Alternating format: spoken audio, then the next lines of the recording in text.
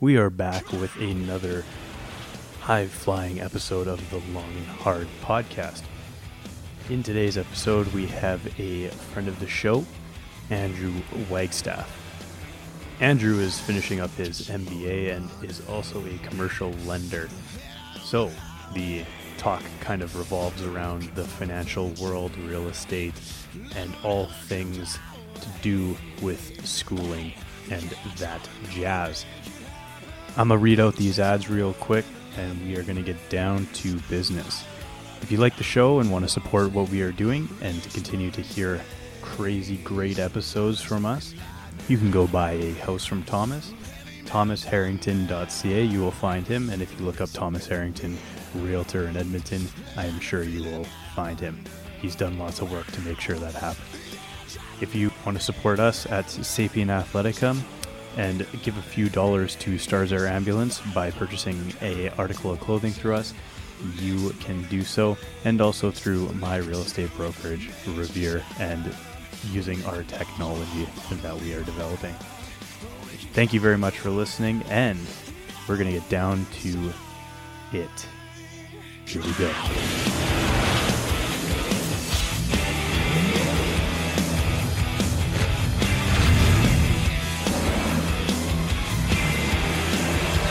I'm going to say try not to slap the couch too much. Or clap, because that'll bring it up. Yeah, I do that all the time. It makes like kind of loud like boofs on that. I've definitely ear raped some people. Yeah, or even like I found I had the gain a little too high for our episode with our other friend Dylan. I don't know if you know. You know Dylan. Yeah, you know Dylan. So, but there are a few points where we were just like laughing really hard to a point where on the monitor it would be like in the red thing, and then I have to like turn up the volume on it because when the mic's on this setting for like groups and stuff where it records all around, like it's not as loud like when you look at the levels on here, sort of thing.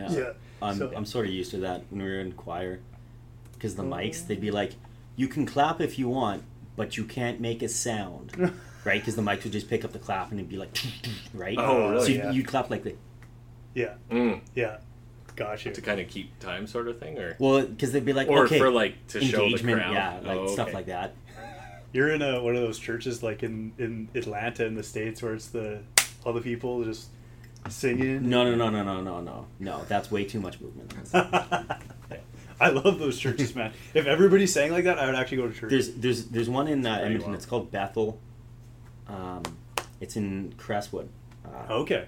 Really? And it's an all-black gospel church. Yeah. And that is the fucking place to go. What? it's I've been there a few times, and it's a ride. It's like it's like 2.5 hours long. Oh yeah. Like it's super long, but like it's like they're just the building is vibrating. Yeah. The instrumentalists are so loud that I swear like half of them are deaf. Where is it? Do you know where the group of like churches by like St. Andrews and Yep. It's in there. Like in one of the churches, or like it's in a zone bill. You have it's on West the End's, corner getting towards. Okay. You've got West End CRC, and just south of it there's this white building. Yeah. Yes. So it's that one. Yes. But like yes. They'll do Congo lines, like the guys on stage are like dancing. It is fantastic. I had no idea. You know what? That makes sense in retrospect because I've driven past there. And it was booming. And then shit was popping off. Yeah, and I'm like, what the hell is going on? And I never looked into it or anything. So that's awesome. Yeah. Might have to go this Sunday. Yeah. I mean, like you will stand out. Yeah. Oh yes. So you actually went there, or you've just been told about it? I've been there when I worked for a small business in school. Yeah. Okay. And we had a client that was one of our clients. Oh. Huh. Yeah, because you guys were doing the audio or whatever.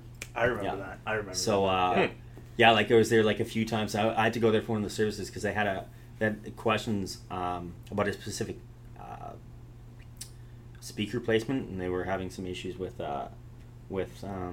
only half the church was getting blown away with sound. Well, because it's an interesting layout because they've got that big, the big high roof, but then they've got on the south side of the church this lower roofed. I'm guessing it's an add-on. Okay. So it's really weird from like an audio perspective of going like, okay, obviously you're going to have speakers going the length of the building, but how do you get the same level of audio, sound, and image in this like lower roofs, almost sunken area without that conflicting with sort of the main arrays? We found our new technician for our hey. audio setup. The one mic setup. The one USB mic is that. Yeah, you can like soundproof these walls and like the roof. That's it. You know what? It all depends on how you want to do it, right? I mean, you get a lot of late night show talk hosts that do the one mic, right? Or they do the individual, where everybody has their own. Yeah, or they'll do sort of the lapel mic as well. Yeah. I think it's more so. Looks. Yeah, I think that's more for like newscasts where you're like sitting. Versus like I don't know how much. Like if you watch podcasts, some of them are either they're at a table, so the mic's more in front of them, and they're like this, or they'll be more laid back, and you'd have it arm hooked to something here, so it would like come up and then just kind of be sort of and part of that'll be sort of on, especially because I mean you brought up the news part of it, so the sort of the camera angle, right? So when you see a lot of these talk show guys, a lot of it is typically fairly wide shots, right? So they're less concerned about you noticing, the mic on the table, because that's probably not what you're going to be, focused on. Okay. But if you, so are you talking like Conan? Because he'll have a mic similar style to this, not the exact same one. I think obviously. Conan. I want to say any Kimmel? of those guys. See, I always thought I've noticed those, but I thought they were just for show, like kind of like an old timey, like looks sort of thing. I think some of them still use it. Oh, really? Okay. I'd have to go back and watch it to see if you could spot where they put the lapel mic on the host. The host and then the guests. But some of those girls that come on, I'm like, I don't know where I'm putting that mic, like, right? Like, and that's always going to be danger, right? Yeah, so I could totally see at least a good chunk of them using something like this, because I mean, tape it to them or whatever. Well, that's probably exactly what they do. Probably tape it like. Yeah, on the boob, I guess, right? Like right in the cleavage. Yeah, honestly. So, yeah. That's funny. I never even thought about that. Never even noticed it, to be honest. What, like the mic in Kimmel or I'd have to go look to see who does it, but yeah, there's definitely a few of them still. Yeah. Interesting. Yeah, I don't know. We're talking like for us, I guess more of the what we look up to or whatever, if you want to say, is more like Joe Rogan, Fighter and the Kid, that sort of stuff, and they're more about like you almost want to have some of the tech in the shot because it kind of is almost part of the experience of watching a podcast, right? Or like any kind of radio show. Like if you see the video of any radio show, there's all this fucking arms and shit and screens everywhere. Everybody's wearing headphones. It basically depends on whether or not you're an audio or a video type of kind of focus, platform, I guess, right? Yeah. So like I would highly suspect the vast majority of people who listen to Joe Rogan do so on podcast and not on YouTube, right? Yeah, exactly. So and he still gets like 2 million YouTube vids. Right. Views, so he's way less concerned about headphones on, big mic in your face, right? And that's almost part of a look for that culture, if you would, right? Totally. So, which is funny because most of our hits are YouTube based too. Yeah. Really. Yeah. Interesting. Or last couple of weeks, now that we have a better video component, it is shifting towards YouTube, but our audio listens are actually increasing quite a bit. Do you guys, because you also posted to LinkedIn, is it the audio on LinkedIn is iTunes? just a link, so it's actually hosted on SoundCloud. Oh, and then okay. It's an RSS feed similar to any blog or whatever to Spotify, iTunes, etc. Okay, yeah, I wondered how you guys set that up. Okay, yeah. So because you can't actually host on Apple Podcasts or whatever. Apple Podcasts, not iTunes. Yeah, we keep saying the that. corporate overlords are going to be knocking on our door pretty soon. So we call it iTunes all the time. Yeah. Sorry, Apple Music. Yeah, exactly. Yeah, but no, it's I don't know. People just interact with video. It is what it is. But we still have we're getting to the point, and I'm hearing through the grapevine, we have people who listen regular or semi-regular who don't know us directly aren't our like good mom and dad. Yeah, right? you've grown beyond the so mom and dad. yeah. Shout out new listeners / viewers, because this is apparently a video based show. So There you go. Yeah. They just hear your booming voice and they're like, I need to see who's making this. Yeah, exactly. I was like, I actually I trimmed my beard the other day. Me too. But then I was sitting where you were on one of our shows, so my head's turned this way, and you could like really see the angle and the length really? of it, and I'm like, God damn, I wish I didn't cut it. Me too, man. Me too. Yeah. Well, it was like you posted it at the Snapchat, and I was like, "Who are you?" Yeah, no I was like, kidding. Yeah, New you face, took a who lot you? off. I just kind of like trimmed Yeah. a little bit. So Yeah. Yeah. No, you pretty much. I could like commit a crime and then shave my beard. Wouldn't know who did it. Like honestly, Honestly, like see, I'm too committed to this, and I had a conversation with someone recently where we were talking about, because I've had a beard for like 6-7 years, so in theory I'm sort of like married to the look of it in a bit, which is whatever. But then if I were to shave it, like I think the pigment of this skin would be different than here, even though I'm like fairly like fair skinned, Yeah. right? Like, but if you think about it, like it hasn't seen sunlight. in a long time. Yeah. I mean, You started yeah. busting one out too. Yeah. It won't show up very well on the camera Ah, because that's you're a fine. blonde guy. Yeah. Yeah, exactly. Yeah. Well, yeah, because I even thought of that. I was like, if I shave this now, the burnt part of my face is going to be really red, Yeah. and the beard part is going to be really white. It's gonna be like a reverse goggle tan. Yeah, pretty much. Yeah. Well, even like Reverse you can see there Yeah. where the hat ended and Yeah. where. Yeah, exactly. Actually, yeah, if you're, were you away this weekend? I was on a lake. Yeah. I was at So Laxan. you, any like weekend trip where you're just like hat the whole time, like you come back and it's like, You gotta. yeah. So imagine doing the hat and shaving your beard after the weekend, Yeah. and you would be the reverse goggle tan of just a red. You would be like a ninja or like the Hamburglar at work the next day. Oh my god. Yeah. Oh boy. Oh wow. Yeah. I love it. So you skipped work today then? For the most part, yeah. Like I woke up feeling like crap. Yeah. Because I'm contract, like Yeah.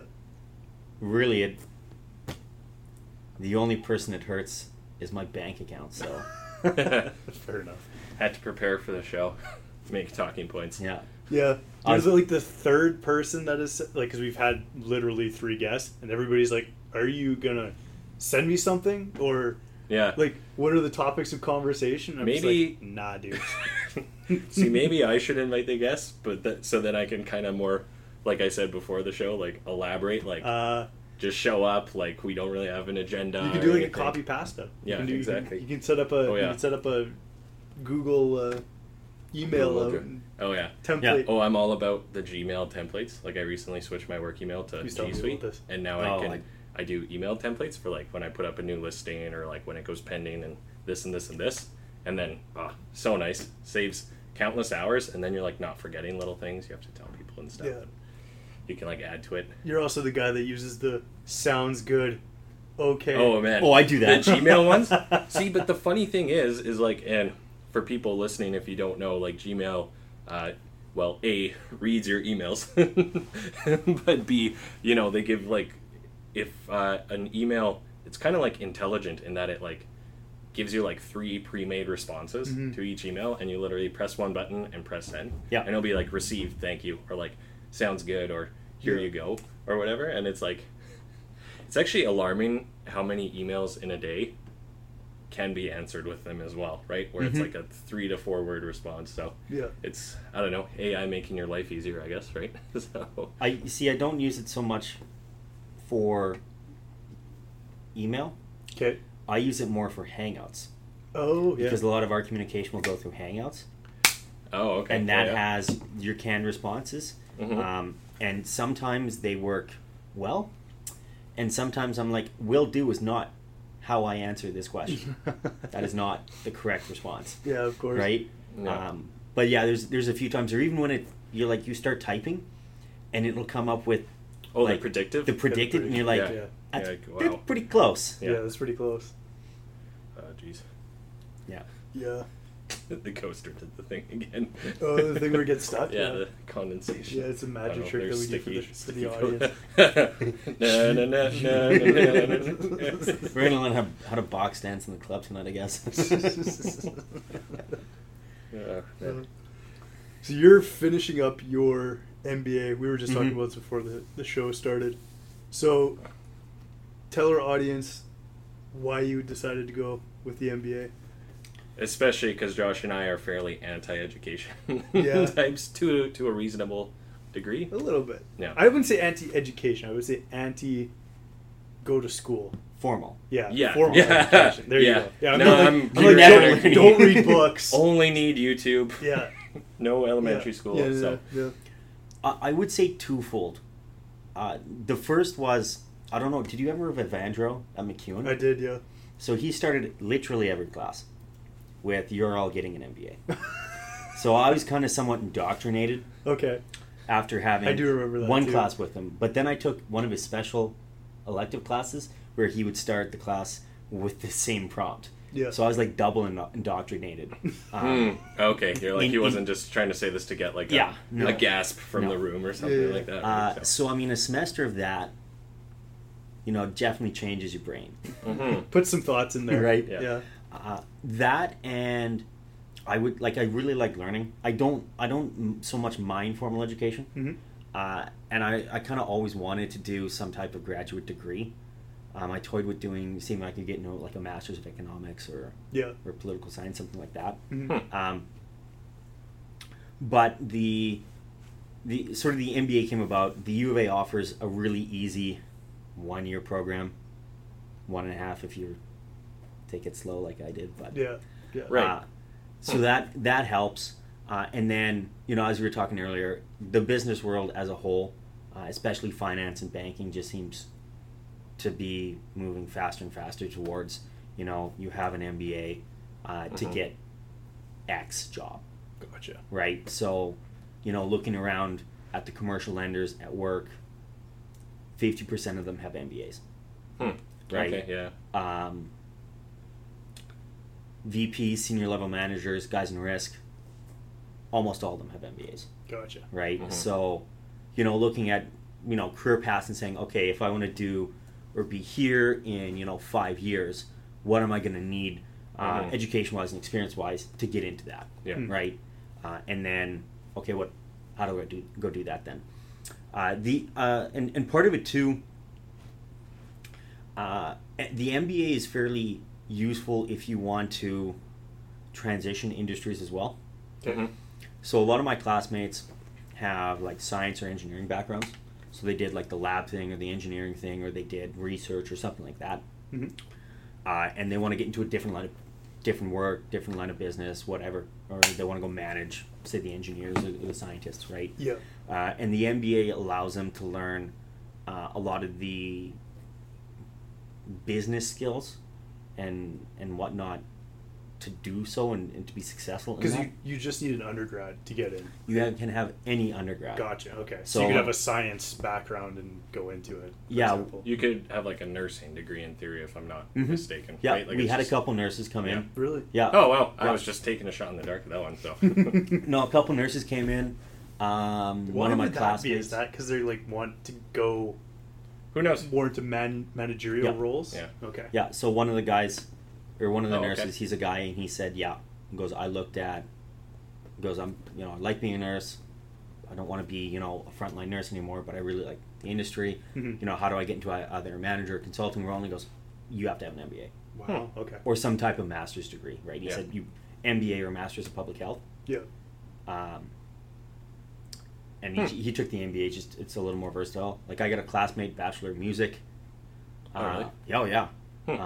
Lots of science, lots of engineers, some business. One of my classmates, Bachelor of Architecture. Yep. Okay.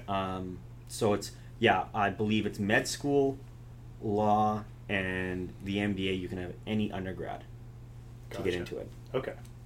Yeah, because there was some people that went sciences and then went into law, and I was kind of like, why? Because obviously probably more a BCom background would be a little bit more It depends. I would look at it more as like, what's a harder degree to get? Yeah. Right? Because doing like engineering and then law, like, Yeah. Fuck. why, man? Like, maybe that would be a useful technical specialized skill set, but like... What's the term that a person really likes pain? Masochist? Yeah. Yeah, you'd be a masochist then.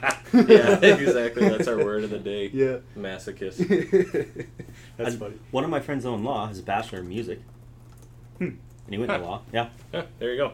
So Intriguing.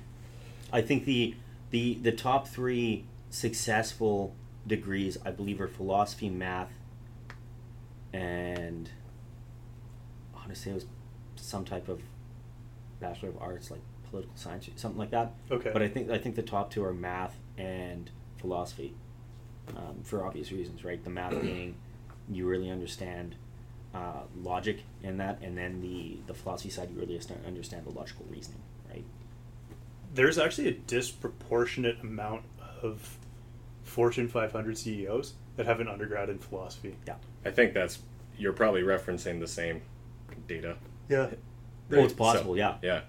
But I mean, if you go to like look at the Wikipedia background of some guy, Yeah. Interesting. 5 times out of 7. Oh, yeah. I don't know why I'm saying 5 times out of 7 or whatever, but you'll see a philosophy background. You're like, what? I actually thought about doing a master's in philosophy. Yeah. I liked it, but I got yelled at in that class. So a lot. Really? Why?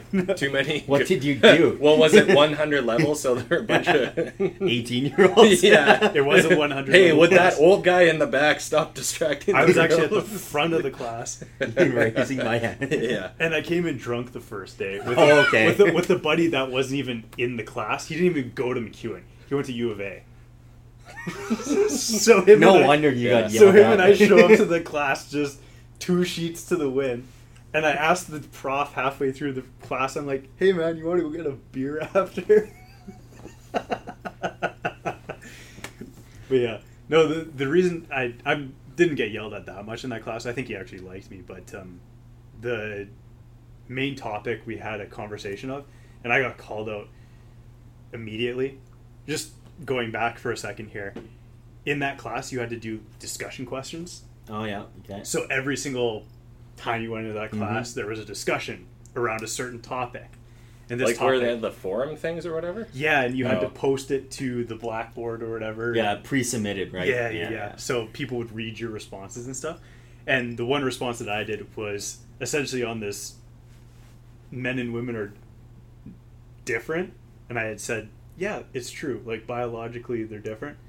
And there was a bunch of people that agreed with me and actually posted on. I was the only one that had comments on my thread and was like, yeah, man, like good for you, like for saying that and stuff. And then first person to get called on in that class was me. It was like, explain yourself. And I was like, all right, here we go. Oh boy. So, Man, those online discussion threads were like, because they like wanted you to put effort into it. And you're like, fuck, I just want to write my bullshit and stop. Yeah. Right? And like, I don't know. For me, I would always like whatever they talked about, like, and then you would have to respond to people's. But like I don't want to read this, so they'd be talking about whatever. I'd be like, yeah. So, anyways, wrenches, and just go rewrite what I was going to. So. oh man, yeah, those were the best.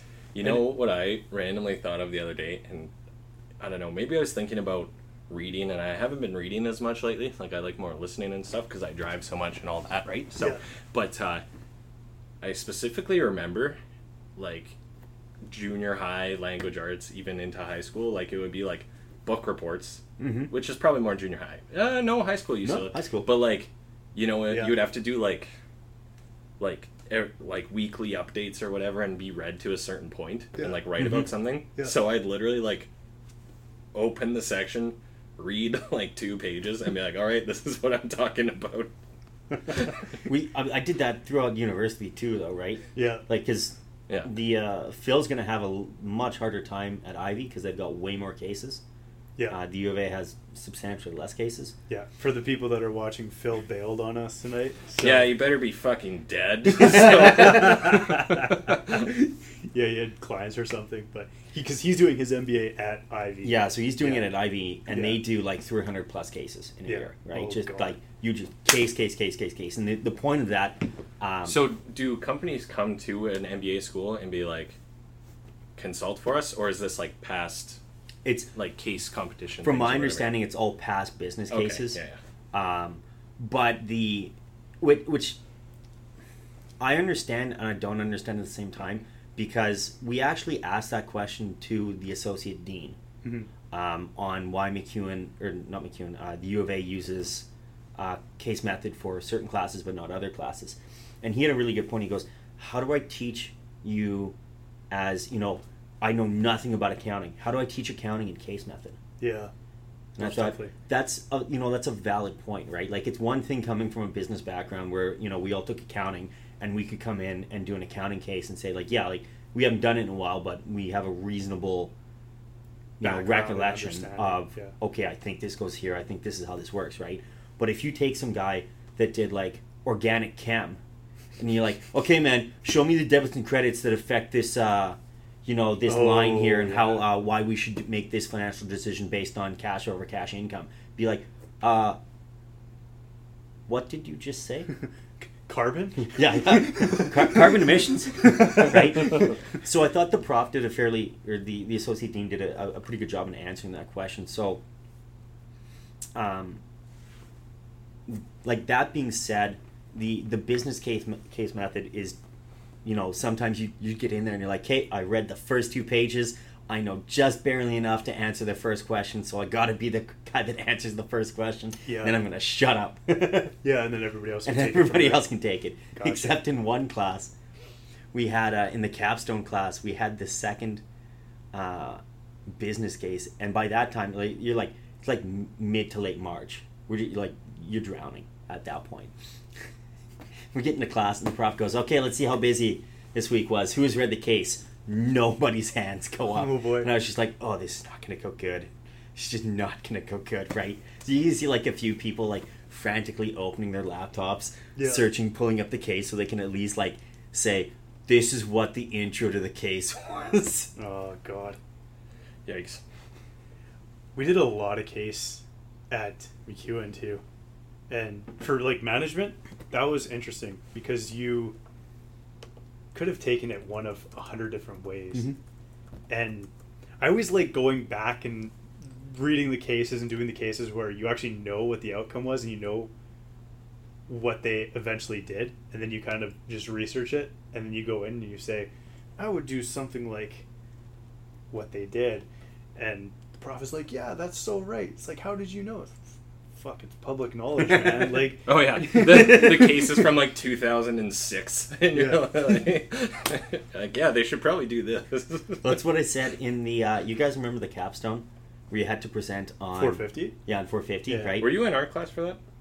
No, I don't think so. No, because it was you and I were together. Yeah, you and I were on a team. Oh, I remember some of the other guys now that I think. We called our business Fapple. I forgot about that. I'm glad you remembered that. I just remember that because we had to do like presentations, and I was like the CEO, and I always had to introduce the company. It was like, well, today for Fapple, and the class just went wild, and it was good times. It was like in South Park, where have you ever seen the one where they buy the Washington Redskins? Yeah. Because it's so offensive, but they're like a tech startup that does nothing. So then as Cartman walks out on the stage, he's like, fuck you, fuck you, like greeting the people. Yeah. Yeah. No, so in that class, do you remember the Starbucks case? No. It's like, you're like, okay, it's like 1999, you're Starbucks, what do you do, right? Yeah.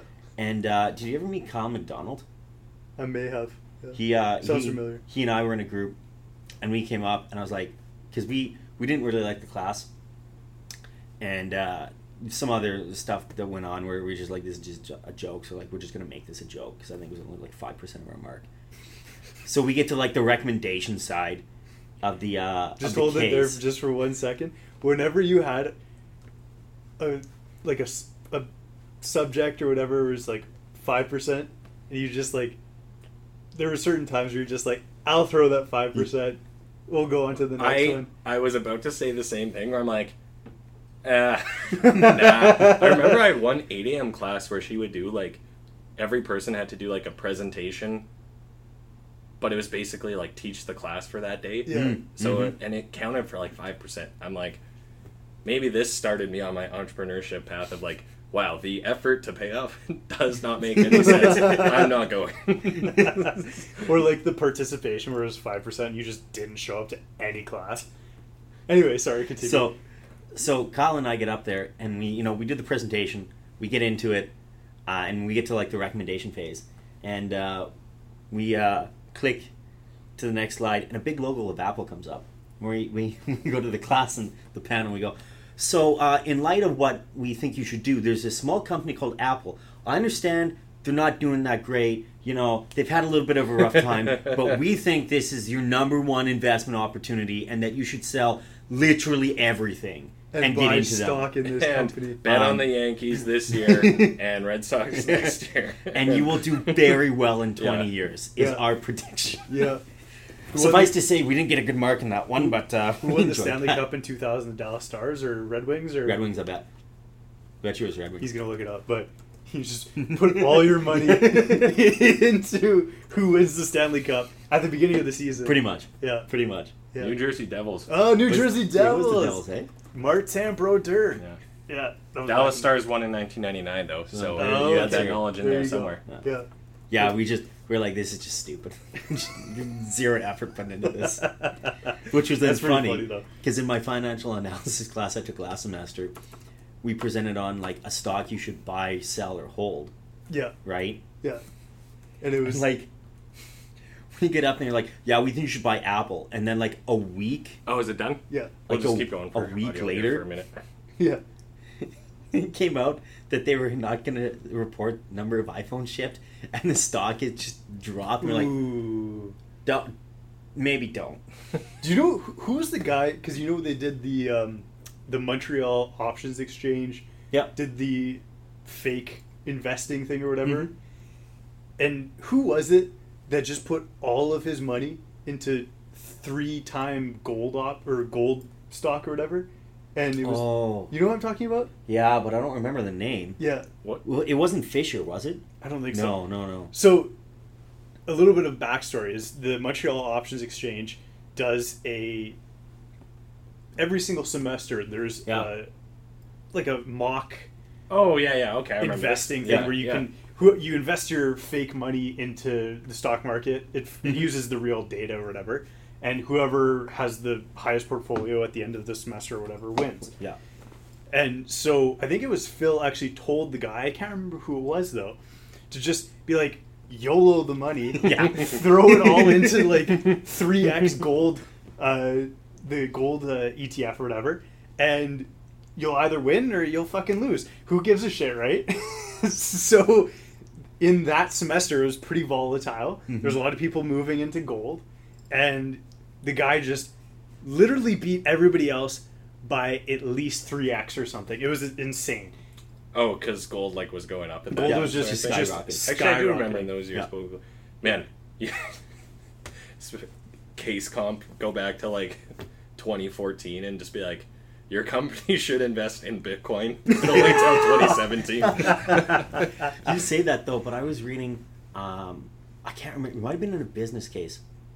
But I'd love to know, or I'd love to hear a story on it, because apparently there's a rumor that, sort of like the same thing with this gold thing, right? Yeah. So traders in Chicago and New York would book a trade, and then they'd drive to O'Hare Airport in Chicago, or they'd fly to, or JFK. Yeah. And what they do is they buy a plane ticket to Dominican, or South, somewhere far, far away, right?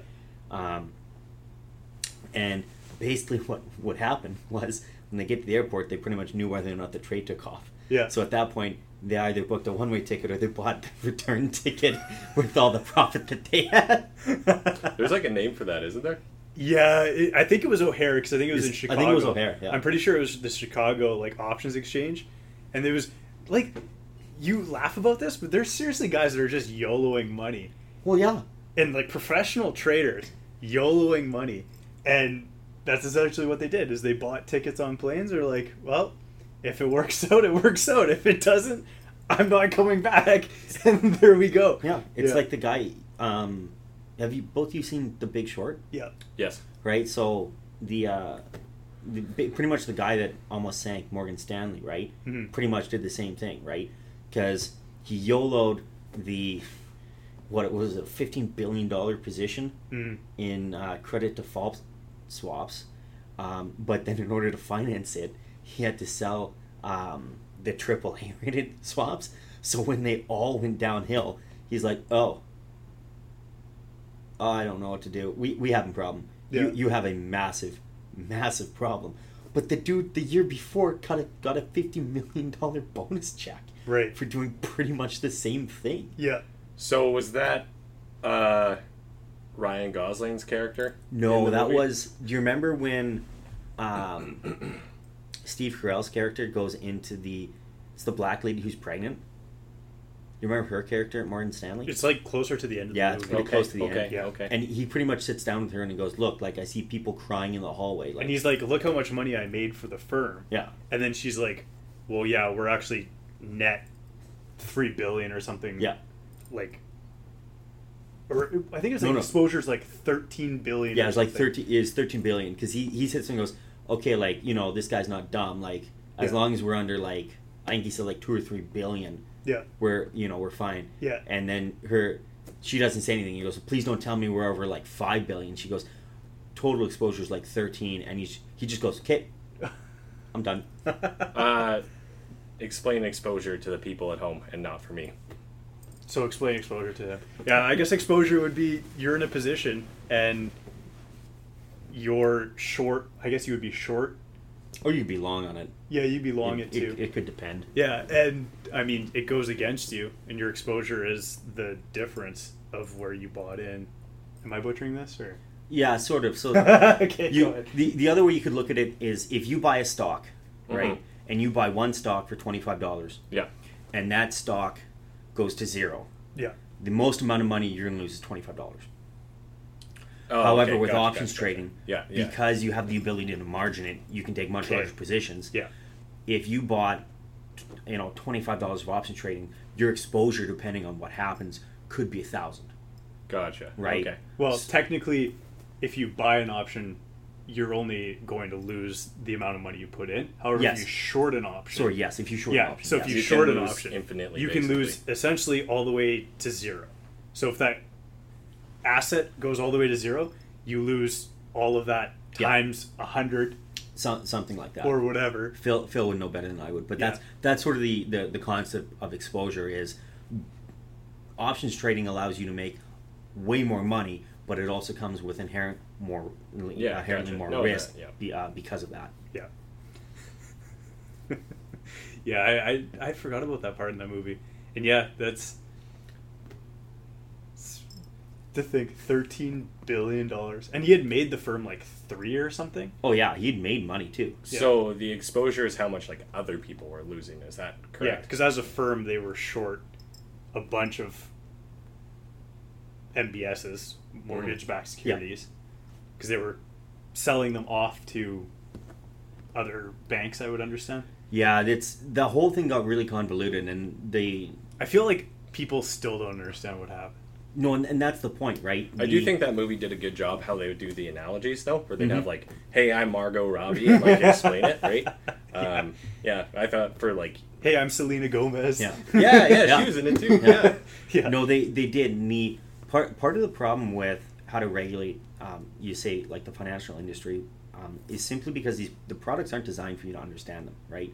The people who build these products, typically, from my understanding, have PhDs in math or Mhm. physics. Yeah. Because there's a really good book called The 13 Bankers on the Financial Crisis, and it's actually a phenomenal book because it takes you back the entire history of the United that's where it States. started.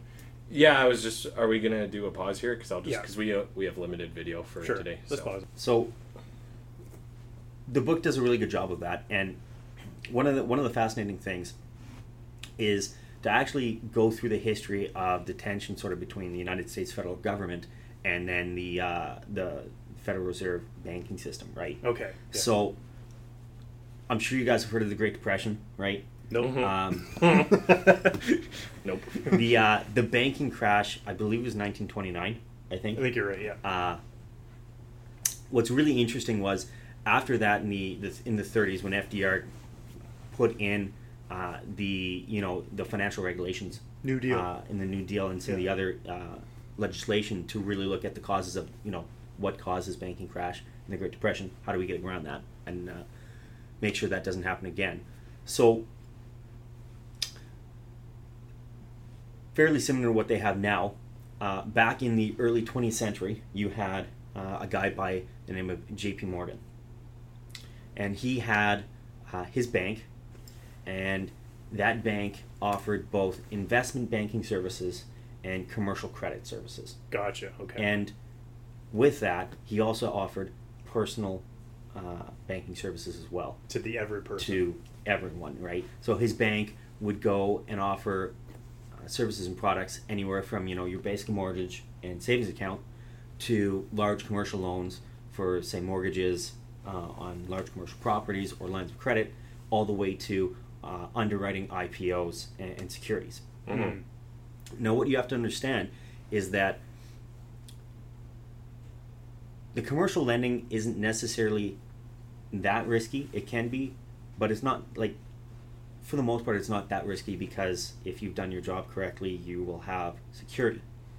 However, investment banking is a whole nother story, right? Mm-hmm. So pretty much at the banking crash, 1929, after that, the government came in, and one of the legislative pieces that they brought forth was that you couldn't have, your personal, a lot of them called it saving and trust banks or deposit banks, and combine them with the commercial lending and the investment banking portions, right? So that's why you have Morgan Stanley and J.P. Morgan, right? So obviously what happens is you get a little further, and from pretty much that point on, and really throughout the history of the United States banking system, the book sort of details this sort of unspoken rule where in order to fix some of the liquidity issues in the early 20th and in the 19th century, pretty much what the U.S. government would do through the Federal Reserve was to have this unspoken deal with the banks on Wall Street and in America, where they would say, we will guarantee your liquidity. Right? Okay. Is basically how that worked. So fast forward, 1970s, 80s, Reagan comes in and deregulates the whole thing, right? Morgan Stanley, when they only had, I believe it was 12 partners, and they only had their own money, they had $12 million of capital to invest.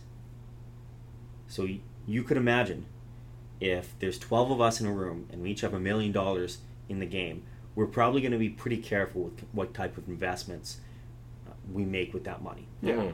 Right? It's not a hell of a lot of money. No. Fast forward to the 90s, they've got quite a few billions of dollars now in investable income, and that money isn't theirs. They can raise capital because they've IPO'd. They can lose it. It doesn't matter. Yeah.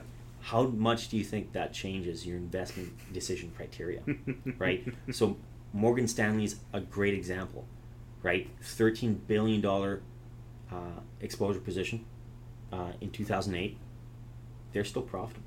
Yeah. They're still there, right? And they were only one of dozens of banks that were doing the exact same shit. So do you think that they really care if they post a massive loss like that?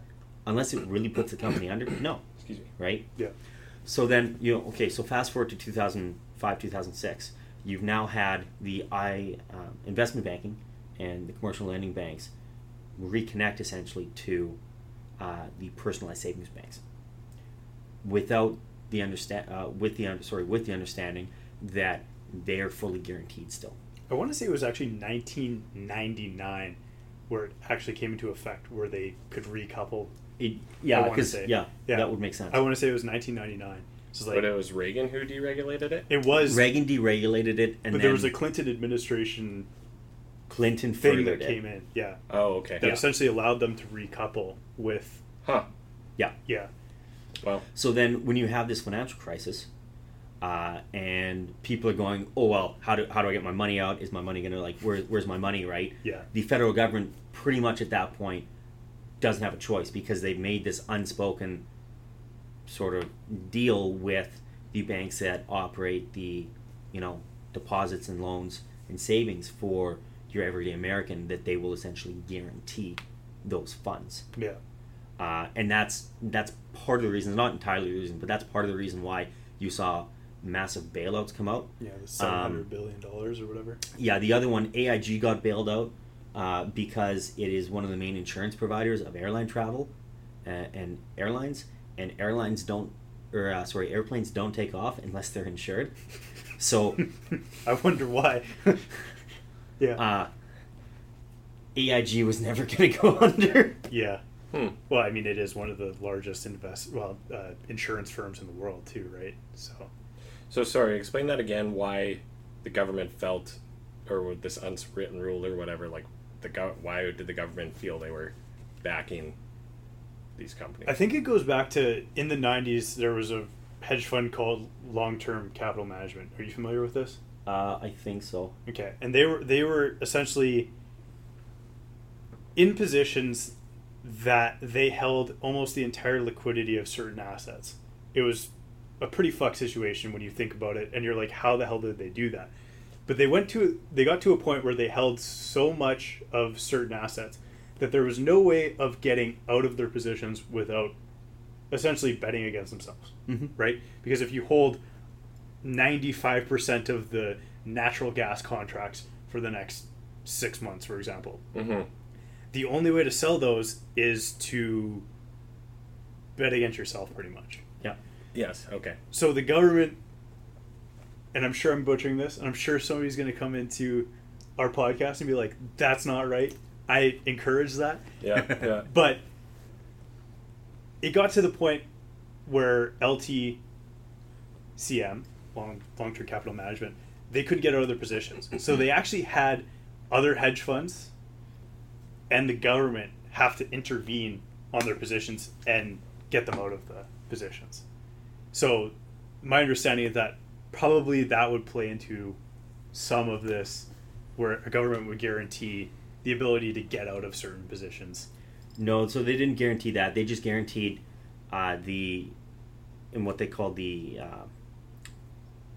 retail or personal banks. Oh, okay. That came out of the 90s. That was one of the things, because FDR separated the two lending group types, essentially, in order. One of the government's primary ways of hedging against something like that ever happening again was to go back to these banks and say, hey, you guys do you. We understand you guys don't have massive profits. In order for you guys to feel safe in this industry, we will essentially backstop you, right? Yeah. So it's one of the things people don't know about ATB Financial. So ATB Financial is owned by the government of Alberta, right? Every deposit in that is guaranteed by the government of Alberta, right? So if you are a chartered bank, CIBC, TD, RBC, you have federal insurance, and up to $100,000. Pretty much up to $100,000, right? Account. So ATB, because it's backed by the government of Alberta, has an unlimited guarantee. You could have $400 million in that account, and that money's guaranteed. Really? Yeah. Ooh. Right. Intriguing. Huh. Okay. What do you know? Now, is that a good thing or a bad thing? Just is. I mean, the amount of, businesses aside, the amount of people that would have more than $100,000 sitting in a a savings account is not very high. Probably not that high. Yeah, probably 0.5% of people. I don't know about you, but yeah. Well, I mean, I don't. Well, I'm also saying, if you're at that point, you probably want that money working for you as opposed to diversifies. Sitting in a savings account, right? Yeah. So I've heard good advice in that you want to have about 3 months of backup funds in a savings account. Everything above and beyond that, there's no point in that ever being in a checking or savings account because you're not making really any money on that. Yeah, I've heard that too. I would. We're speaking for personal. Yes. Yeah. For I'd almost want to err slightly higher, like closer to 6 months. Okay. It just especially because we're in Alberta and it's Alberta. Yeah. Enough said, right? I mean, this is not financial advice. Contact your local representative, qualified representative. Right? But I've heard that. So I think it's surprising because I think it's something like 80 or 70% of I think either Canadians or Americans don't have that. I think it's like 60% of Americans don't even have $1,000 in savings. Yeah, something like that. Yeah, something like that, which is pretty bonkers. Yeah, hey. When you really think about it. To backpedal a little bit, Andrew, what was the name of that book? It's 13 Bankers. And if you type it up and you tell me what Google says the author is, I'll confirm it because I can't remember the author off the top of my head. James Quack and Simon Johnson. Yeah. Just putting that in the show notes so people actually can go buy the book. I think there's another one by James Simons. That was really interesting. I read a book earlier in the year called, was it Bad Economism? I think that's what it is. It might be by the same author. And that actually was a really interesting book on just economics in general and the issues that the field has experienced, particularly in the last 20, 25-ish years. But that would be another one, because I think it's by the same author, that is also very, very fascinating. I'm just looking at my notes here and looking at Fapple and talking about stocks and stuff more. It reminded me that we said when we were doing our presentation that our ticker was FAP, F-A-P-P. Did anyone catch on? Oh yeah, everyone giggled. Yeah, and we got a really good grade, but our professor definitely rolled his eyes at us. But we also won because you helped me. Oh really? Did you really? Yeah, because he helped me. Because you know how you can alter all the different things and make it so your company sells more widgets in the first quarter or whatever, and you do more research and investment in the second. That's kind of how we were going to go about it anyway, because I was like, well, you need more money so then you can do the research, and I think that's how it went, right? Yeah. And I just can't remember. There was something we did wrong, though, and other teams started to catch up, and we just barely won by the end. Yeah, if it had been one more week, we would have lost. Yeah. I think. Or, well, not come in first. Yeah. Which is losing first in this country. So. Absolutely. Yeah. Because we actually got to play. So the first class we took, if you do the 1-year program, is pretty much a sim like that, but on steroids. I think we had almost 60 decisions to make every round. And we had to do a round every 3 hours. Right? Because it's a week-long class, right? Yeah. So we get to class. Oh, okay. And 9 a.m., round would be posted, and then the prof would say, "Kate, you got 3 hours. Come back at noon." Yeah. Right? And you go do your thing. Wow. You come back at noon. Results would come up, and you get, "Kate, next round ends at 3. Go do your thing." Right? Were you? This was a full-time program. Yeah. Is it like a condensed one? Yeah. Okay. Yeah. So you do working during those times? Is it all day sort of thing, or what? Yeah, I work sporadically, but not Gotcha. Yeah, not anything that could be considered consistent. Yeah. Huh. Yeah. Interesting. But that sim was fantastic. The crazy thing about that was they said that the executive MBAs have half an hour between rounds. Oh, really? And I was like, okay, I totally get that. You're doing an executive MBA, you probably have, a fair amount of leadership and management experience. Yeah. You're probably pretty good at making decisions. But 30 minutes to analyze and understand drivers and then to make decisions off that, I thought, yeah, it's pretty intense. That is another level, right? Because we had trouble, with 3 people with 3 hours going through different drivers and trying to understand that. And, to cut that by pretty much 90%. You know what the argument always is, though, is like, you know how people are always saying, why do CEOs get paid so much? That. Mm-hmm. Because they have to make those decisions. Mm-hmm. And, like, those decisions dictate if people continue to have jobs or lose their jobs, or you make crazy decisions when you're at that level. And I don't think there's a lot of the population that'd be able to do that. Yeah. Yeah, I guess just really appreciating and understanding the high level stuff I guess they're doing, right? Yeah, and a lot of it honestly is being comfortable with the decision you made, but more so it's understanding that you don't have the information that you want, and you never will. It's real life. Right? Right. So how do you adapt and work through that, right? So that was, I think, probably my biggest takeaway from the class, going, I don't know what the other teams are going to do. I can't see it. Right. And I just, there's no way to bridge that gap, right? Yeah.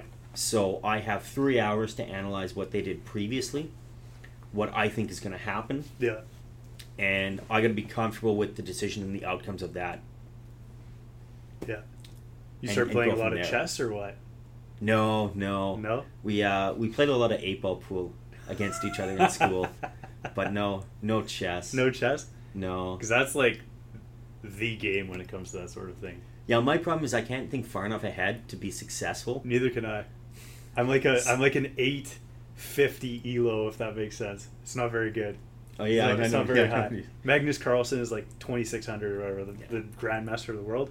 Yeah, so I suck at it, but it's a consistent, like, looking 6 steps ahead. Mm-hmm. And I don't know. I don't think the average person can do that. Well, no, and I think it's... I think it could be learned, but I think it takes a lot of learning to do that. But I think it's important to understand, like, I mean, this goes back to, you're talking about, like, men and women are different, right? Like, yeah. This is why some of the equality and, like, other things kind of rub me the wrong way at times. Yeah. Because I look at this and I go, I'm never gonna be Messi. I'm never gonna be Crosby. Like, I'm never gonna be McDavid. Yeah. Right. But then we apply that to real life, and we say, well, why do CEOs get paid that much? I want to get paid that much. I'm like, I'm never gonna be Tim Cook. Right. Like, I will never run $1 trillion company. Mm-hmm. Like, I'm just not with that attitude, man. Yeah. Anything is possible, right? Like, I'm not wired that way, right? Yeah. You can do it. Oh yeah. No, it's a good point. Well, like, absolutely. Even as Joe Rogan says, people aren't equal because I've met Shaq and his penis is where my face is. But it's true, right? Yeah. Like, I don't get up in the morning and go, it is what it is, right? Man, like, I'm so excited to manage this team of like 400 people. Like, that is like, no, never. If I ever come back to you and say, like, yeah, I just accepted a VP job, like, it's gonna be great, slap me. Like, just slap me and go, like, what are you doing, right? Yeah. Because I'm just not wired that way. Yeah. Right? Like, that's why I took so many entrepreneur classes, right? Right. I like the advisory piece, right? Yeah. The consulting. The consulting, the advisory, like, yeah. that piece, right? Right. In the same token, my brother's an engineer. He highly unlikely he's gonna be, a divisional VP at wherever. Like, pick a company, right? Yeah. Yeah, for sure. Right? For sure. Because he's not built and wired that way, right? Yeah. Certain people are definitely better at certain things. Oh, totally, right? Well, I mean, that's what makes our society, right? Like, that's what makes it tick. If we were all real estate agents, yeah, that's great. That would be a nightmare for one. Right? But, like, who's gonna go fix the plumbing? Yeah, it's not gonna be any of us. Exactly, yeah. right? That's a very good point. Yeah. And that, there's so much. Well, I always joke that, especially if you ever try to join like any kind of networking group or whatever, especially as like a realtor or a mortgage broker as well, like, they have a cap on how many of them are allowed in, and it's usually like 1 or 2, because otherwise you just get a room full of realtors trying to get referrals from each other, which by definition won't work. You need other jobs to, right? So. Yeah, and I think as a society we've sort of lost some of that, right? And we've lost this sort of, I guess, contentment. You blame Instagram too, but like this sort of contentment with like, yeah, like I'm never gonna be McDavid, and I'm okay with that. Like, yeah, that's okay, right? In the same respect, like one of my really good friends, right? A lot of them work in the trades. Mm-hmm. They're not gonna go write $1 billion loans, right. but that's okay because I need someone to go build and fix my house, and like the washrooms or like the infrastructure in the building I work in, right? Yeah, exactly. Yeah. Like I'm not gonna go and do that myself. I have no clue and B have no desire, right? Yeah. So we sort of lost that understanding of if we're all Connor McDavid or Neymar or pick a celebrity, whatever you want to be. Joe Rogan, right? Like, Yeah. Cool, man. Well, I mean, your mom too was like, "You're special." Yeah. Right. Yeah. And it's like, well, a more accurate thing for your mom to say would be like, you have several things you're probably fairly competent at, right? The rest you suck at. Yeah. Like, let's be And real. if you work on those, you can get to a decent level at said things. yeah, And then be fairly good and a useful person and succeed in life. yeah, exactly. But that's kind of a long statement for a mom to tell like a 5-year-old. so your special is far better. Yeah, exactly. Well, exactly. Yeah, and on the other token too, I mean, like, you see everybody else on those social media platforms posting their Lamborghinis or whatever, and then you become depressed. You're like, why don't I have that? Yeah. Well, you only see the sunny days, is what I say to that, right? So. There's a post on Reddit Science subreddit on that. Yeah. And they said, because it was a study looking at depression in teens, and they said video games, they couldn't find I shouldn't say they couldn't find a link, but they didn't find enough evidence to say there was a significant enough link to video games in depression in teens, but they said social media did appear that way. Gotcha. But then some of it too, I'm like, there's some people I go, how do you afford this? Yeah. Like, I want to know how you afford this. Like, you don't got that many followers, and like every 5 days you're like, I'm going to Bali, I'm going to Thailand. How do you do you just have rich parents? Like, look up. Well, there's many answers to that. Yeah. So, and many possible situations yeah. for sure. Look up sponsors. Yeah. Oh yeah. Yeah. And I mean, I think we'll end that conversation there. So, Yeah. so anyways, is there any sweet commercial real estate, Edmonton real estate insider tips or news you can break for us? Yeah, as a commercial lender. Yeah. Not a lot off the No. top of my head. I mean, we've slowed down, right? I mean, if you asked 3 or 4 years ago, everyone would talk about the Ice District, right? Oh, okay. I know I can't remember. I think it's the Kate's Property Group, because I don't think it's One Properties. They released, I want to say on Friday, The 12 new towers. the 12 thing new or whatever. towers. I was looking at that. I thought that was interesting. I don't understand from a business analyst point where this demand is coming from. Or any point, right? Because, like, Yeah. did they elaborate on which... I'm just going to pull it up, but did they elaborate on... This is our current events section, by the way. Yeah, which we've sort of transitioned into here. Yeah. Can anyone know what the Because I saw you what posted the it on mix would be? Facebook. All I saw was 12 residential, 12 mixed-use towers between 10 to, Up I think, to 40 stories. Yeah, 10 to 12 stories. 4,000 between units? 10 to 12 stories and 4,000 residential units. Up to 4,000. Sorry, up to 4. Yeah. Like, so you've got, let's just brainstorm here for a second. Okay, you've got that's 4,000.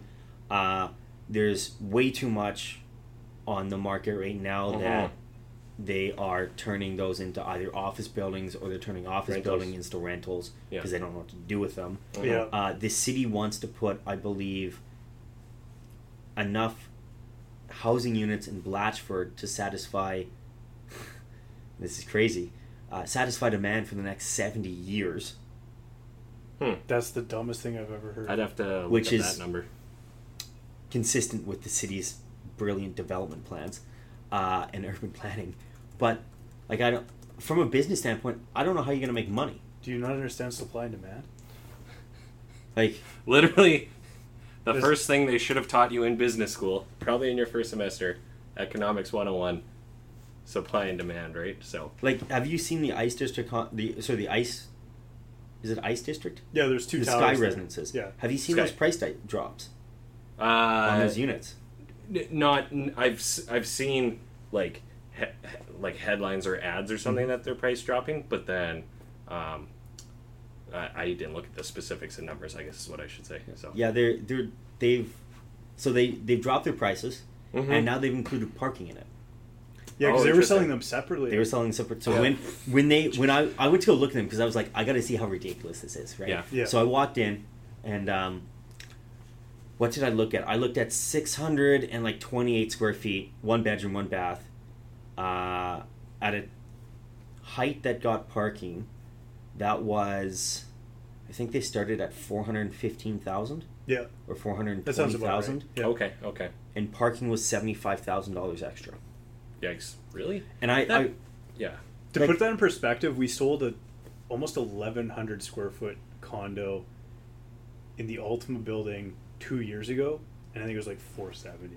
So you got an additional 500 square feet. So I remember looking at the sales rep and thinking, so what you're telling me is that this condo, tax included, because I got to pay tax on it. Yeah.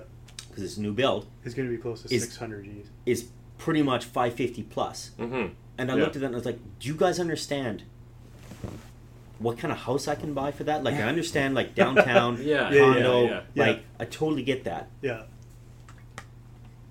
But you're telling me this is a $550,000 condo, and my condo fees are going to be $350 a month. Mm-hmm.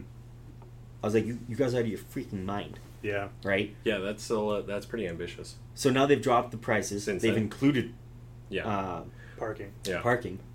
But from my understanding, they still can't sell enough of them. Oh yeah. Well, I remember someone who was not in real estate or whatever, because I guess they had like a launch event for the Sky Residences a while ago, and someone was like, "Oh yeah, they sold out first day," and it's like maybe they like only released so many and sold them all, but like there's no way, right? Especially because that's it's a tough market, and then you're being the upper end of a tough market. Yeah, you're the upper end. And that's interesting you say the parking, because I believe earlier this year, one of the, let me make sure I articulate this correctly, one of the highest sale prices for a parking stall in downtown Edmonton occurred this year, and it was like 40 grand-ish or something like that. No, it was last year, and it was 70. Really? Or Oh, okay. 60. Yeah. Was it 60 or inside a building? 75,000. Was Yeah. it? No, it was. I think it was in the Ultima. I think you're actually right. I think it was the Ultima. I Yeah. want to say $75,000. Yeah. But you know what's also the going guy on who here did it, so in I'll find Edmonton it, is you're but- seeing a lot of people transitioning to those rentals, Mhm. like Rob's or Raymond Block. That's 100% rented out. That building came online October of last year, and that's not even October of last year. I think they started in December. Mhm. 100% rented out. There's other rental buildings that are now near full occupancy. Mm-hmm. So it seems like there's a shift in that direction. There was a stall in Ultima sold for $45,000 this year. I don't remember if that was record setting. I thought I read it was, but I could be mistaken. Yeah, I want to say $45,000 for a fucking parking stall. someone sold. No, maybe it was in the. I want to say it was in the Ultima. Yeah. Mhm. Yeah. It's kind of ridiculous. Yeah. Like it's. I don't understand it from a supply and demand standpoint. But then, going back to rentals, I'm only looking at rentals. Yeah. Well, I think a lot of people our age, that's what they're looking at, right? That's actually very much a thing where, We all have commitment issues, right? well, Well, it's no. even the millennials just taking longer to buy homes and stuff, right? Yeah. So, Part of it is just capital, right? yeah. Yeah. So between, throw out some basic math. Let's say you bought a cheaper condo, so let's say $250,000. Sure. That's pretty cheap. Yeah. Uh, I mean, that's still a pretty nice condo in a lot of the parts of the city, too. yeah, Like, exactly, right? Yeah. That's gonna be, what is it, like $1,100 a month ish Yeah. in mortgage, plus your condo fees. Let's say $400 a month in condo fees, so $1,500 a month, right? Plus you're gonna have to save up Your down payment. your down payment between whatever 5 and 20%, whatever you want to do. Yeah, with something like that, you'd probably want to aim more for 10, right? Because it's not that expensive, right? So from that perspective, okay, I got to save up 25 grand, and then I'm going to spend $1,500 a month, or I can go. I don't like using the Hendrix as an example because I think they're slightly overpriced. They're slightly overpriced. Slightly overpriced. Yeah. Or I can go to the Hendrix and get, maybe it's going to be smaller. It's probably going to be like 100 square feet smaller. Yeah. But it's going to be pretty much the same price. Yeah. I don't have to save up for a down payment. Yeah. Mm-hmm. And if literally anything goes wrong, I don't have to deal with it. Yeah, it's not your problem. Right? Or if you're like, I hate this place, like you lose your deposit and like it, or if like something goes really wrong and you need to move out or or if you want to skip town, or if you want run to Mexico or go whatever, travel right? somewhere, there's that too. Right? Well, it is just a fact that like our generation is buying homes a lot sooner, if not trending towards not owning homes, right? So, and that's why you're seeing the purpose-built rentals. And I think the interesting thing that is a big indicator and makes me question even more why Ice District does this is several of these purpose-built rentals started as condo projects, like to be sold. Yeah. Then combined with the economic downturn as well, like it, good for them because a lot of them are leasing at a fairly high occupancy rate, right? For semi higher end things, but they're also driving prices down, right? Yeah. So, but even so, I don't know. This 12 Towers thing makes no sense, but I also think it's kind of just publicity, putting zoning out there. Like it's good to be ambitious, but I also feel like there's some promise of work for these guys that are just finishing up these projects. It's like, well, we're starting some other stuff, so I mean, it's not all bad, right? Like we can still keep that infrastructure going. Mm-hmm. As long as we're spending on infrastructure, I mean, things can't get that bad, right? Yeah, like I maintain that's what saved Edmonton over the last 5-6 years. Oh yeah, the fact that we pumped $5 billion of infrastructure into downtown. Yeah. Right. Is that the number? Yeah, I think it was $5 billion, something like that, right? What do you know? So, and you're definitely seeing that for sure because we're at like it's funny because even like when we think that back to when we were university students, and being physically so close to it, like it was the glimmering hope of what the city will become or whatever, and now we're kind of on. When you really think back of it, we're more or less on the tail end of it. Like they're still finishing some parts of it, but it's kind of like, oh wow, like it's come a long way, right? For sure. So yeah, I mean like downtown is unrecognizable completely. I was even thinking about this because actually we had a unit listed in there once upon a time, the Legacy on 105th and 103rd, 07 build, and like we were walking past me and a friend, and he's like, oh, I have a buddy who lives here, it's pretty nice, blah blah blah, and then he's like, what year was this built? I'm like, oh, 2007. It might be give or take year, but I'm pretty sure it's 07. You're right, and I'm like, fuck, like looking around, like the next oldest building is like the Omega, which is 09, I want to say. So once upon a time, that was like one of the tallest condo buildings around there. If you like think of it, like looking at the skyline, it's kind of an underwhelming building, but you're like, this was like a like a jewel of Edmonton at one point. What's like a monolith structure at one point, anchor of the skyline. Yeah, when you like look around at what would have been there at that time, and it's only 20 floors high. So what has been built since then? So you've got Fox 1, Fox 2, Ultima, Icons. 2 in Ice District. Icons. Would have been approximately the same time. Those are 05, 06. Are they? Yeah, they're older. Yeah. They're very close, very close. But now all the 3 new commercial buildings or whatever. But like there's a third Fox going up too, isn't there? No, is that Vulcan? Encore. No, that's Encore. Yeah. Encore is actually getting surprisingly close to being done. Okay. More considering I parked in the dirt parking lot that it now occupies, like it's right across the street from Center High. Yes. Yeah. Okay, yes. gotcha. Yeah. I parked in that parking lot several times. Yeah. When we had Ultima listings, because that was the closest one, and then they closed it. So 2 years ago. 2 years ago. You're like, oh shit. Comes along pretty quick, right? So it does, yeah. Well, when there's money getting pumped into it. I think the Falcon one is like kind of a weird one because supposedly they haven't disclosed publicly disclosed funding or something like that. I read that a while ago, but something like that. Interesting, because they usually like to put on massive banners. Like if you've seen the Encore one, There's a massive ATB banner. And Yeah, whoever financed it, yeah. CWB banner, right? Same thing with the Beaverbrook. One in Stony Plain. Yeah. They've got the two massive banners, right? They typically like showcasing that. Yeah, so I'd have to look, but I kind of heard that at one point, and I don't know any update, but speaking of YOLOing money, I thought I heard that they were kind of like it's a very early project, and they're like, fuck it, let's try and sell some so we can then get the financing. I don't know. It's interesting. I could be talking out of my ass, but I did kind of was informed on that at one point, right? So the lender might have told them that they got to get pre-sales before they start. Yeah, exactly. Getting in there. The interesting thing with the Falcon, one of my friends, his uncle was Brad Kennedy, right? So Brad Kennedy did a lot of the architecture in downtown Edmonton. His uncle unfortunately passed away earlier in the year of a heart attack. So then it'd be interesting to see what happens with some of the builds, like, because I think they were going to do Falcon 1. And see if that still goes through, or if that project gets shelved for them to pick up a new architect. You and I were discussing the McLaren with Phil. Oh yeah, because the McLaren's gone up pretty quick too, and that's a fully rental building too. Yeah. Same thing as the Hendrix. Yeah, same company too. Yeah. It's actually it is. Vancouver developer. Those guys. Yeah. That one actually looks fairly nice. I don't know. It honestly thought it was pretty. Like, I might actually go into it because that honestly looked pretty reasonable. Yeah. That one actually.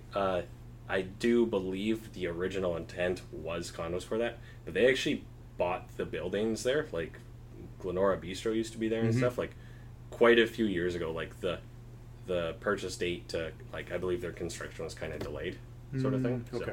So, yeah. And the Hendrix is sold now to someone else. Yeah, they sold the Hendrix. Yeah. They also sold off Edgewater. Edgewater was sold off too. But that wasn't the same guys, was it? No, I don't think so.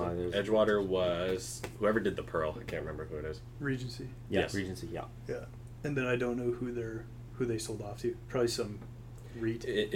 That's most exactly likely who it is. Yeah. Because generally speaking, once it's sold off, they hire different management companies, and the quality of management actually decreases quite a bit. Yeah. Like, you can go on Google reviews for a lot of these buildings, and, like, here's a rental tip. You can go look, and, like, you can literally look at, like, what was the sold date, and, like, reviews before and after that date, like, shift gears fairly often. So maybe controversial, maybe inadvertent, maybe just when they're trying to lease it out, they're, like, more proactive about that, right? So, but I think there's some lack of caring in that industry of management of assets. You think? What gave that away? Yeah, I know. Yeah. I won't say too much more about that one, but yeah, I think there's definitely some. Well, they're in here, so it's like they're hostages of this fucking building until they decide not to be. So. I kind of looked at the McLaren and I thought, you know what? It's honestly not that much more money than some of the other stuff I was looking at. Like, I was looking at between like $1,200 and $1,400 a month, closer to the downtown area, and I was like, I'll pay $100 a month extra just to be able to walk across the street to the gym. Yeah, I'm okay with that. Yeah, I guess, right? Yeah. So nothing like crappy condo gyms. What's so I'm gonna lay some numbers on you guys here from because they just updated some crap about the home buyers incentive, first time home buyer incentive. Okay. Which, I mean, maybe you get asked about this, probably not, but this is more front lines for, well, me specifically, right? Yeah. And, my inner libertarian comes out where I kind of say, do you really want the government to own a piece of your home, right? And you actually have to share the profits with them, but not the losses? The loss, they bear, like, a part of it. And then, but... It's just like, heads, I win. Tails. You lose. No, it's heads I win, tails I win. Yeah. But if it lands on its side, I still win. We go even. Yeah. Like, that's because real estate always goes up too, right? Well. Oh boy. I don't think Detroit. Yeah. Or Phoenix would say. I think we name dropped Detroit on 2 podcasts ago, or actually the one that's coming out this week. But we were discussing buying a rental building, like buying a rental without seeing it, like as like a Canadian buying an American property. Yeah. And someone got kind of hosed. I heard from a past client where they basically were sold like the renderings of the place, but the place was like boarded up in actuality. So what are the numbers that came out? So I don't know. It's kind of so. Just to recap, the requirements of so to get a piece of the action, you must have not occupied a home in the prior 4 years that you or your current spouse or common law partner owned. Have at least 5% down payment from your own resources, so you still have to have a down payment. Mm-hmm. Have to have a household income of $120,000 or less. Have a combined mortgage plus incentive amount that does not exceed 4 times household income. Does not exceed 4. So if you were $100,000, you wouldn't be able to go higher than $400,000 on the mortgage. Yeah. So pretty much this is useless. Yeah, it would affect your GDS sort of. Meet all normal default insurance requirements. Because the average house price is about $420. Well, so they actually calculate it. Blah blah blah. Yes, but not for that reason. So the here we go. The maximum allowable purchase price is about $565,000, but you would need to have the max income of $120,000 and a 14.99% down payment from your own funds to. Which is what, $75,000-ish, $80,000? Yeah, something like that. So some fast facts here. This first one I kind of laughed at. So in 2018, only 1,100 homebuyers in Vancouver and 2,300 in Toronto would have qualified. Oh, good. For that, if this was, yeah. So I'm sure that's the market they're going after. Yeah. And that's less than 10% of sales, right? In those markets for the year. Yeah. What was this? I feel like it's an attempt to prop up the rest of the country after those two markets exploded. No. I think. I personally, and like we try not to go too political on this show, but I think this is kind of a liberal government move to try and garner votes in the next election. I would say. Because the majority of people are going to view that and say, oh, that's great, that's going to help me, but not understand that they can't qualify for it. Or it actually becomes useful. I would just view that as vote buying, right? And part of the reason I'd say, because you said most of the people in Edmonton wouldn't be able to qualify for that because the housing price is too high. I would say a lot of people won't be able to qualify, but I would disagree with the reasoning, and I would say it's because the median income is too high. Because that's also true. Household income, yeah. It's also true. If you're a dual income household in Alberta, 120 is on the low end, kind of lower end. Median household income in Edmonton last year, I think, was 96,000. Right. Or 91,000, right? So if that's your 50%, and you're saying 120 is your max out point, that means, I don't know, probably 55% of people in Edmonton could technically qualify for that. Yeah. Or something like that. I think Calgary was slightly higher. Calgary was like 98,000 median household income last year, right? So then, if I've got to have 5%, how does this help? It's something, and then actually I saw something where it broke down the mortgage payment difference, and it's very minimal. Right, so end of the day, it's just another loan somewhere else, right? Like I personally don't think it will increase qualifying as. There's much. not a tremendous. I also think it will money. get probably axed, right? There's also not a tremendous amount of money too that's lined up for it. I can't remember what the statistic is, but I think it's like $1 billion. They want to get target adoption rate is 100,000 people. So if you spread that out across the country and how many homes are sold every year, like it's good. It's going to be a small number relatively, and I personally think this program might get scrapped. Right, so it'd make more sense for them to get rid of the stupid stress rule. The stress rule is stress rule should be more subjective, I would say. Right. Well, I mean, the goal of it. Sorry, finish your thought. Like the goal of it was twofold, from my understanding, was. To make sure people who shouldn't be getting mortgages can't. And then to slow down the Vancouver and Toronto housing markets, right? Yeah. Well, the problem is the Vancouver and Toronto housing markets, and now Montreal's starting to actually see it too, those prices are not driven by demand. Those prices are driven by wealthy people looking for places to stash their cash, right? Yeah. So you want to know what made a huge difference in the Vancouver market was when they introduced the foreign buyers tax and the vacant home tax, right? Because now you have, because Phil was telling us about that, right? Now you have people who are sitting there going, okay, like I'll put 3 students in here for $1,200 a month because I just need people in here, and it's a ridiculous mansion, right? Yeah. So on that note, a funny stat. So again, remembering that the max purchase price is $565 in this program. As of the article writing, which was about a few days ago, Vancouver has no homes under $565,000 for sale, and I believe that's Vancouver proper, just for the record, right? Yeah, so, that would make sense. Now, sorry, that's no houses versus condos. Yeah. And Toronto has 9 as of July 11th. So Good. Amazing. most of which you'd probably find uninhabitable, according to this article here. So this is the Globe and Mail. The stress test was I do understand somewhat the income side where they're saying, well, we don't want people to be getting into mortgages that they can't afford, but that's the lender's call.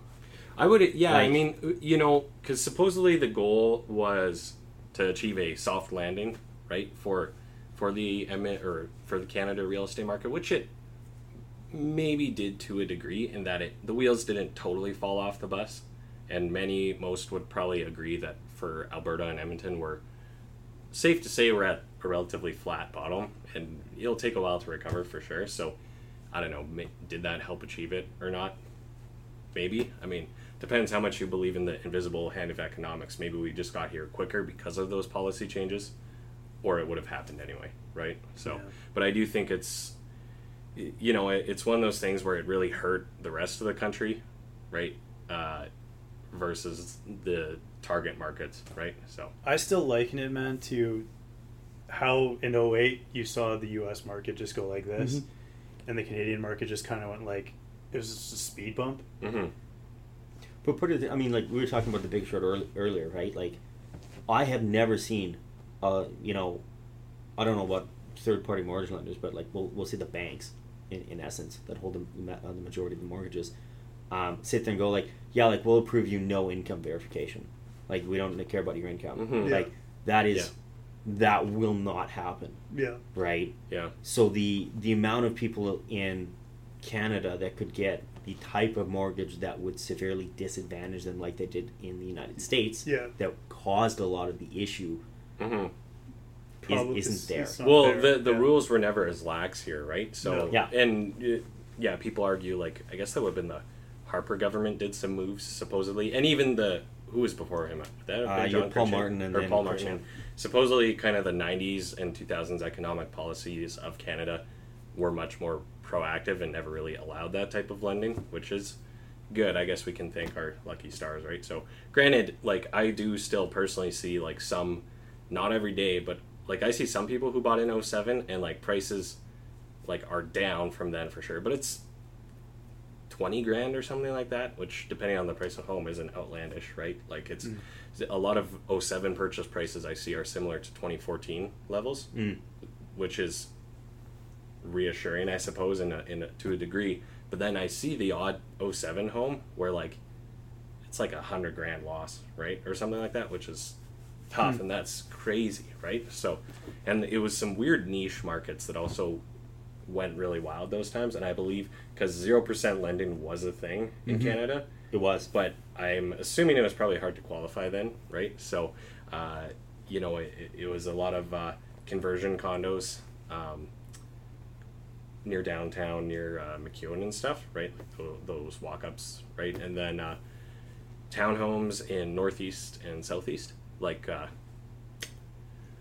some people would call them sort of like brownstones or something like that, where it's a two-story row housing, right? So, and those are ones where it was like 200, 250 in 2007, and now they're worth like 100, right? So, but even so, it was never quite the runaway train that it was. Well, even looking at like myself, I did and I don't understand how accurate it is, but I'm assuming it's somewhat accurate. I did for fun the RBC mortgage affordability calculator. Okay. Yep. because we were sitting in class and they had a presentation on what the graduation stats were for last year for U of A MBA grads. I was like, okay, like if I had, a reasonable amount, let's say $25,000 to $45,000 put down, and I make the average they gave, like $87,000, what would I qualify for, right? I qualified for like $320,000 purchase price. Yeah. I was like, I'm not buying a home. Yeah, no kidding. Oh, because it was like such a low price? Is that what you're saying? Well, no, because of the stress test. Oh, okay, right? okay. Because the stress test is, from my understanding, knocked between $50,000 to $100,000 off what you could qualify for. Now, that being said, should I be able to qualify for $450,000 house price, making $85,000, $90,000?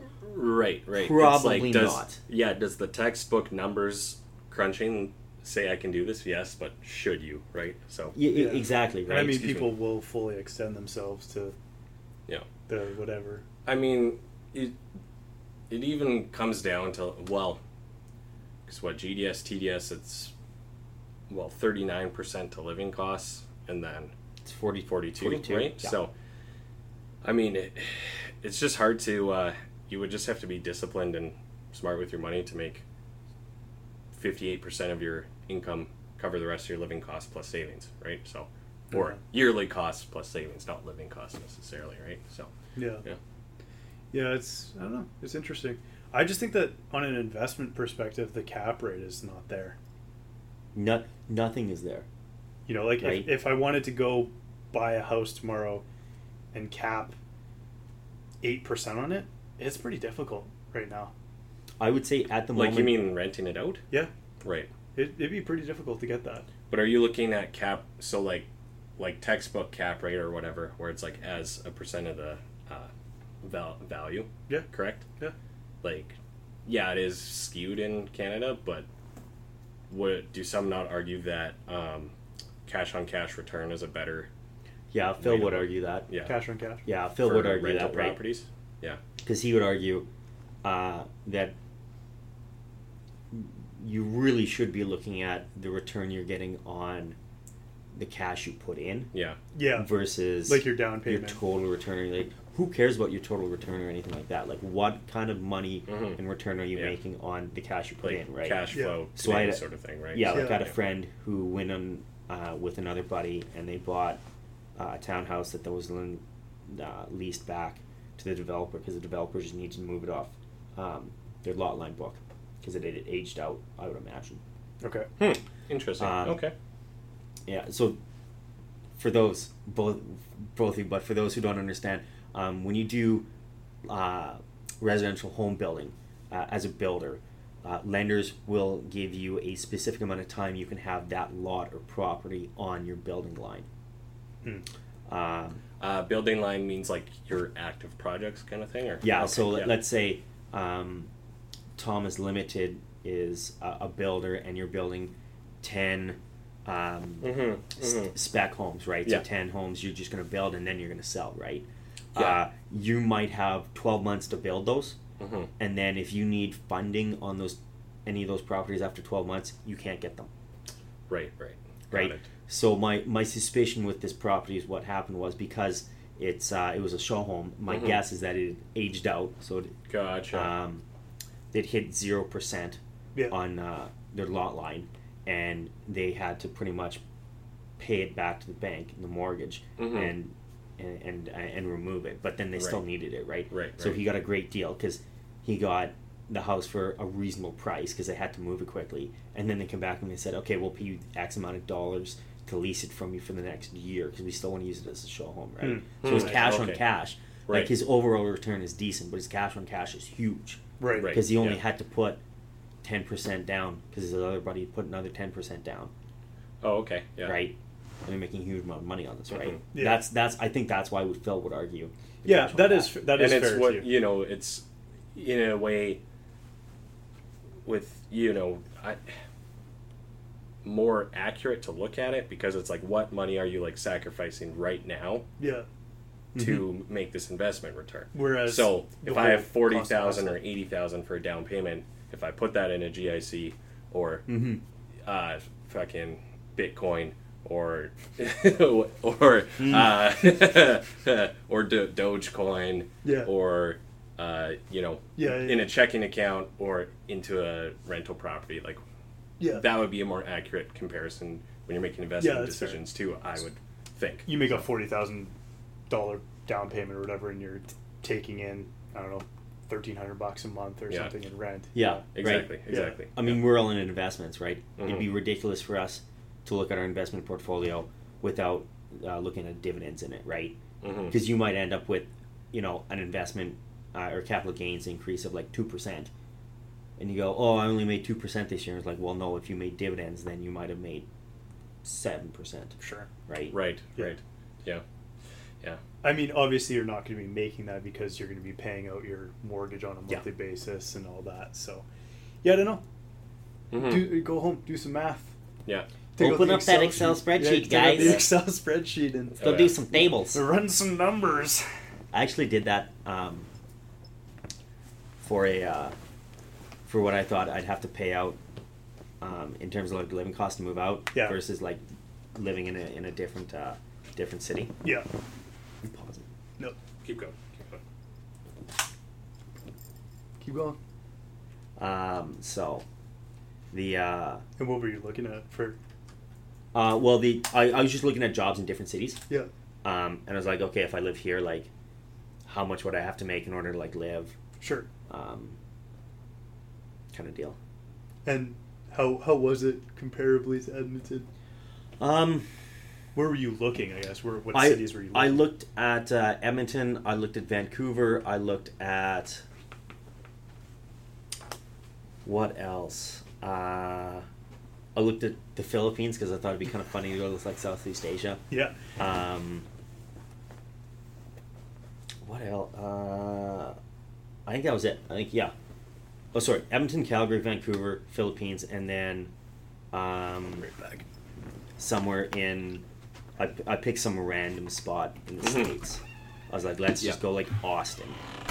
Okay. And I just did the math and I was like, living on your own sucks. Okay, now I need a dual income. Good. And that's how we recommend you make important life decisions like getting married is look at the only think about the income. Yeah, that's funny. So what was like average rent in the Philippines, I guess, compared to here? It's stupid. It's like what did I see? Like I want to say like $500 a month.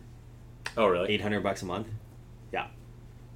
So like interesting. Somewhat comparable, but like it's. And is that for like?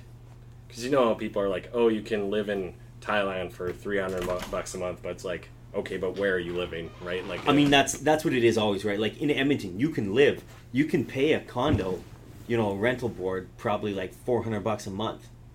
Do you want to live in the area where you pay $400 a month? No. Yeah. Right. So. And like even so, people say that in Southeast Asia, and you're like, okay, so I'm not like a paranoid person, but different country, foreigner, you don't speak the language. Maybe you should spend a little more money here and live in maybe a slightly safer part, right? Yeah. Like, could you live probably in like Bangkok or Phuket or Manila or Hanoi for like dirt cheap, like $350 a month? Oh yeah. Mm-hmm. Will you come back alive? Will you come back in one piece? Yeah, exactly. Yeah, very true. Sorry, Philippines and Thailand were... I don't think we have any viewers there yet, so... Oh, I don't know. Yeah. International. Yeah. Cost of living is an interesting topic of conversation. Yeah, to look at. Because, I mean, if you look at the States, for example, you have your coastal population centers. Oh, yeah. Versus, like, everywhere else. Yeah, and net migration is going away from the coast. Yeah. Right now, right? Yeah. Really? Yeah. It's nice to live on the ocean, though. Don't get me wrong. Is it cost of living is driving people away from that? Cost of living and housing prices. Right? Name the most expensive cities in the United States. San Francisco, New York. Boston, Miami, Washington, Yeah. Miami, yeah, LA. Los Angeles, Seattle. They're all on the coast, yeah, right? Yeah. Which is not necessarily a bad thing, right? But it's the net migration is currently like Austin, Texas is going ridiculously fast. yeah. No kidding. Texas Denver. I've heard a lot about Texas blowing up. A lot of people from California moving to Yeah. Texas. Oh, really? Yeah. Interesting. Okay. Because it's. I mean, I guess so it's much not cheaper. too far. It's cheaper and Same similar climate, Same right? climate, So, yeah. yeah. Houston's actually a pretty that big- actually crossed my mind the other day, thinking where I'm like, I was in Vancouver recently, and I was just kind of thinking, like, statistically, most, like, because we're always like, oh, it's so nice to be on the ocean and whatever, and Sure. you know, I spend time in Victoria as well and stuff. You're like, oh, this is great. It's nice to be by water for vacation or whatever. Yeah. But statistically, most of the world lives close to the ocean. Yeah. When you think about it. Yep. Right? And then for us landlubbers, landlocked prairie boys, like it's like shit. Like I guess it's weird that it's a novelty to us, but for most of the world, that's normal. Right? Yeah. And Yeah. you would just get over the ocean being there, because I would always be thinking like, or you know, you can smell the ocean air, or like, well, we were in a high-rise hotel, so you could see the ocean. And you're like, oh, this is so cool having an ocean view, which is, I'm sure, still nice when you're selling condos or whatever. But it's kind of like, I think for most people, you're just eventually like, Yeah. right? I mean, statistically, a lot of the world lives on water. Like, technically, Edmonton's on the river, too. Mhm. Right? Well, yes, you need a source of water, but my Yeah. point is like, Yeah, actual being ocean. on Yeah. the Yeah. ocean. Yeah. Well, even thinking of like, would you go live in Calgary or would you go and live in Vancouver? Are you asking me Based in on my what? dream Price or- scenario, or like me today sort of thing, right? Because I would Just- personally say Calgary over So you Vancouver, take Calgary over where I'm Vancouver?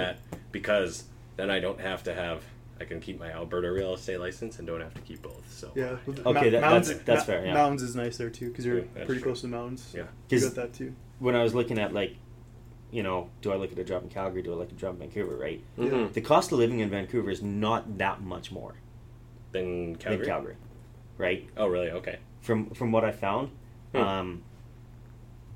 housing is a little bit different because you have to. I don't want to say you have to get lucky, but you got to do a little more searching, right? Like if you want to find a, cheaper place, but you can do it, right? Like my brother lives downtown Vancouver for $1,500 a month, Mhm. right? Yeah. It's not a big place.